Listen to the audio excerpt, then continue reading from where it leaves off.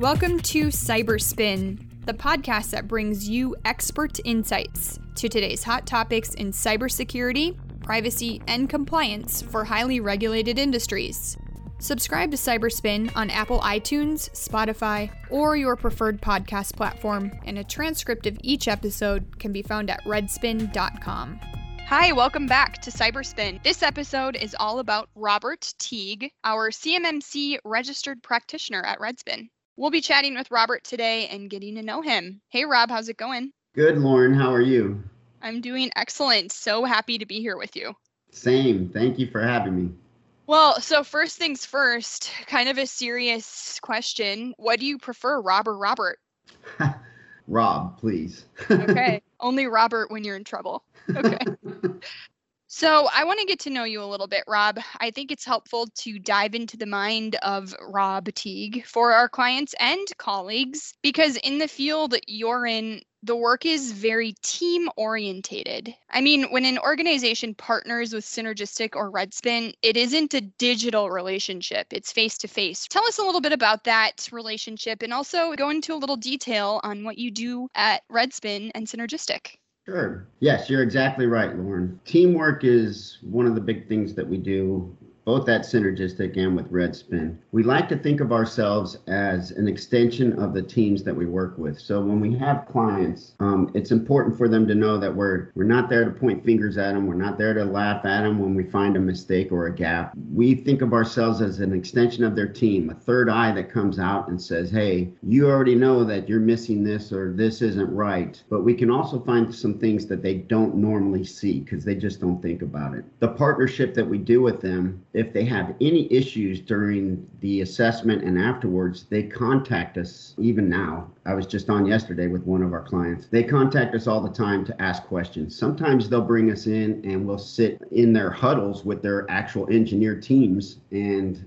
it's almost like we're a part of the team. The other great thing about it is that I'm just one of many. So if I can't answer the question that they may pose to me, I've got other folks that I can turn to within the organization that are quick to respond so that we can get that information back to the client. My role currently with Redspin is I'm one of the CMMC registered practitioners, one of 7. We work closely with Tony Bunger, our provisional certified assessor. With Synergistic, Redspin is our non-healthcare division. With Synergistic, it is mostly focused on the healthcare organizations, although not solely, but that is the most for them. And I'm an information security consultant with them. On both roles or both organizations, the same work ethic applies, the same teamwork applies. We take working with our clients serious because it is a serious business, and we hold that to heart, which I think makes us different than a lot of organizations. Some just come in, do an assessment, give you paperwork. We actually come in and embed ourselves with your team. So even if it's a virtual assessment, we embed ourselves with the team, and we try to get to know you and the team as much as possible, as well as the processes and procedures so that we can assist you. Sounds like a really great philosophy that is probably very effective.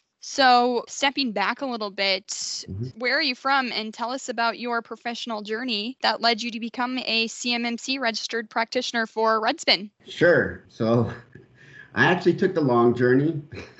So I'm originally from Long Beach, California, and then moved when I was younger to San Diego, California, where I actually stayed all the way till I joined the military, the U.S. Army in 1988. So I did over 30 years with the U.S. Army. Started out in communications, but the job that I originally signed up for morphed into, as networks started growing and the internet started growing, it morphed into information technology. And so as I worked my way, I was enlisted. So as I worked my way through the ranks into the leadership roles, it became more of leading information technology teams, ensuring that we were in compliance with DoD regulations, ensuring the users were practicing safe and secure methods of how they were interacting. And you had to do that with the different enclaves that you had of, the non-secret, the secret, and the top secret networks. So as I moved through, I finished my career with the U.S. Army as a Command Sergeant Major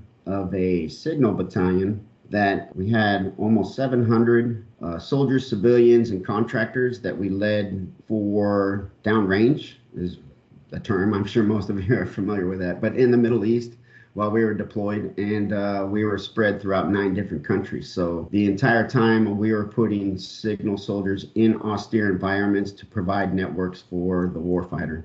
That role and that leadership kind of, and the teamwork that comes with the military kind of spills over. And when I retired from the Army, it was kind of interesting because I think I was 2 weeks into retirement when my wife said, no, for real, you need to go get a job because you're driving me nuts.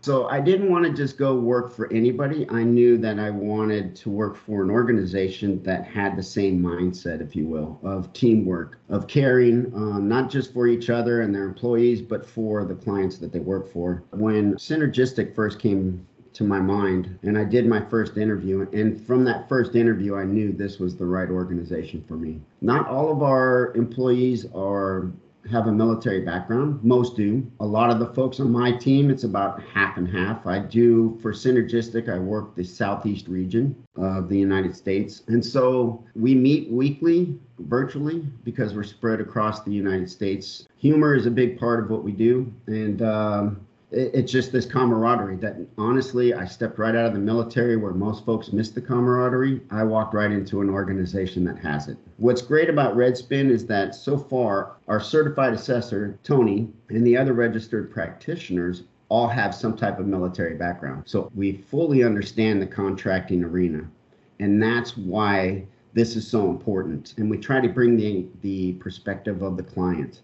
What does the client need to know from us about CMMC? The biggest thing is that Tony Bunger is on the inside of CMMC. He's on one of the first provisional certified assessors, so he gets a lot of information that's not normally put out in the public arena. So our weekly meetings discuss some of those changes that are happening within CMMC, which gives us, I don't want to say an edge, but more of an ability to start preparing for changes that may be coming. But most importantly, it's the information that comes out. And then as we have our weekly huddles, it's like, okay, how can this information assist the organization seeking certifications, right? And then when we come out to do an assessment with them, or when we come out to actually certify them, how can this information help them? And that's what we're really trying to do at Redspin. We're not trying to really corner the market as some of the organizations are. We're more about helping these organizations get the contracts that they're looking for.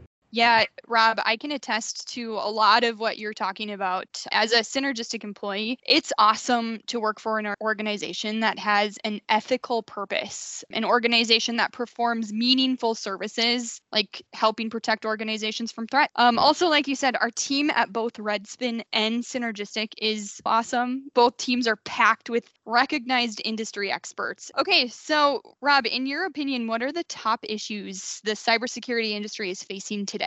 Lauren, that is a great question. Honestly, the issues the industry is facing today have been around forever. They're just more prominent now. One of the biggest, obviously, is ransomware. And I'm talking in the health industry right now. They were specifically targeted earlier this year. And it's very scary to know that an aggressive actor can come in, take control of a pharmacy, and completely shut it down to where patients can't get any medication. And that's kind of the real world now that the healthcare organizations are sitting in. So if you think about that and you transfer that to the DoD industry and a lot of these organizations that are seeking contracts, it's just as scary because you're holding CUI data or data that is very important for the security of our nation. And the last thing you want somebody to do is come into your network, hold that for ransom, get you to pay some kind of money to release it to you. Well, guess what? They've already got the information now. Okay, and on the Redspin side of things, you're helping lead CMMC assessment services. From what you've seen so far, what are the biggest hurdles or challenges for contractors who need CMMC compliance? So that is a great question also. So there are many challenges. First thing to let organizations seeking contracts to know is that if you're seeking a level 1 certification, honestly, the practices or the criteria that you must meet, you're already performing. So don't panic, okay? The level 3 contracts that require the level 3 certification is going to be a little more in depth. As we discussed with Helby Longoria from FIU in our last podcast, there's a lot of concerns of how you get there. Everything has to be documented, not just documented. The personnel must understand the policies. They must practice them and demonstrate that they are on a daily basis practicing those procedures. The biggest, I think, issue they're going to have is trying to decide how they're going to contain the CUI data. Most of these organizations, their sole purpose is just this DoD contract, so it won't be too hard for them. But for somebody like Helby or the other clients out there that may have more than one aspect of their organization, the biggest challenge is how do you contain that CUI within the network they've already have? And, do you create a little secret hub inside there, or do you just create a total separate network? These are things that they're struggling with trying to figure out. And that's where,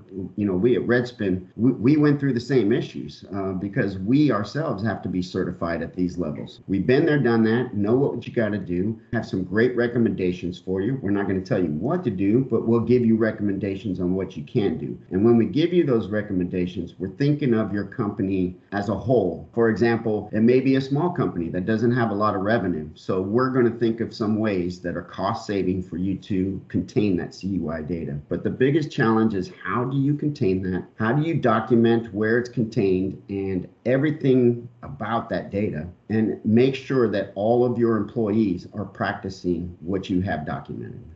In your responses, I'm hearing a lot of talk about your team. Mm-hmm. So describe the team you work with immediately with one word only. Oh boy, dedicated. I was hinging on passionate. But I think dedication is the biggest thing. They understand how important the CMMC is. We all have that military background. We all understand how important that information is and the detriments that could happen if it's leaked out to aggressive actors. So we understand how important that is, and we are dedicated to whoever brings us on board to assisting you. We're going to use our experience, our certifications, our training, everything to help you get that contract, but more importantly, to protect that data. And hey, let's not leave out passionate. I mean, working with your team, you guys are passionate. I think that's pretty clear. It comes across in our podcasts and just working with you guys directly. I can tell you love what you do. Segueing on that passion, Rob, tell us what you do for fun. What do you do on the weekends and outside of work? Actually, during assessments and visitations with clients, they ask that a lot because just like we want to get to know them, they want to get to know us. So there's three big things that I do in my off time. So one is I'm a drummer. I picked up the drums when I returned from my last deployment. I don't want to say I'm famous, but around the house I am for making a lot of noise. The other thing that I do is a little more interesting. I work at the Atlanta Motor Speedway with NASCAR. I do on-track cleanup and crew services. So I am in turn 3 in the cleanup 3 truck. So whenever the vehicles, the race cars crash or whatever the case may be, we go out, pick up the parts. If there's fluid on the track, we dry the track. But you have to be very thorough and you have to keep your head on a swivel. Well, we'll be on the track cleaning up, and these cars will come by at about 130, 140 miles an hour. And literally, they're like 3 feet from you. So if you're not prepared for that, it will definitely scare you. I liken all of that to what I do with security because it's the same. Your head has to be on a swivel. You got to constantly be prepared for the worst. The other thing that I do is, I spent so many years in the military fighting for those that couldn't fight for themselves. And over that time, I've gained a passion for enjoying life. And when I say enjoying life, I don't mean jumping from an airplane or bungee jumping because that's testing life, right?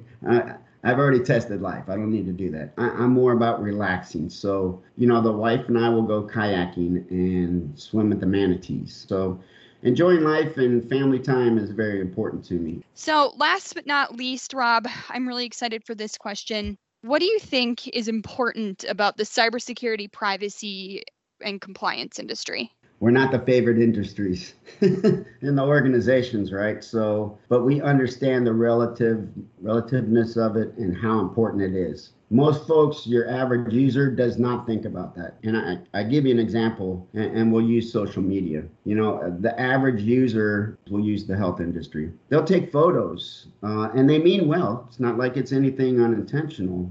They mean well. They're taking photos of their teams that they work with, say an emergency room during the COVID crisis, and saying, talking about how they're persevering. It's a fantastic thing. The problem is their badges are exposed. So who thinks about that? Those of us that are in the cybersecurity, privacy, and compliance industry, because that badge can be fabricated and used in a social engineering attack back against the hospital where people can get into areas they're not supposed to be. So without these three areas of cybersecurity, privacy, and compliance, these types of things would happen often, and the average user would not be aware of that. So it's vital that these teams continuously train the user in these things. The problem is that for us in these arenas, we're not the favorite because we come around as dad, if you will, or mom, the don't do that, you can't do that. And after a while, that kind of tolls on people. But it's very important that we continue to do that. If somebody's got to be the bad guy in order to save data, the safety of users, employees, etc., call on me. I'll be your bad guy every day.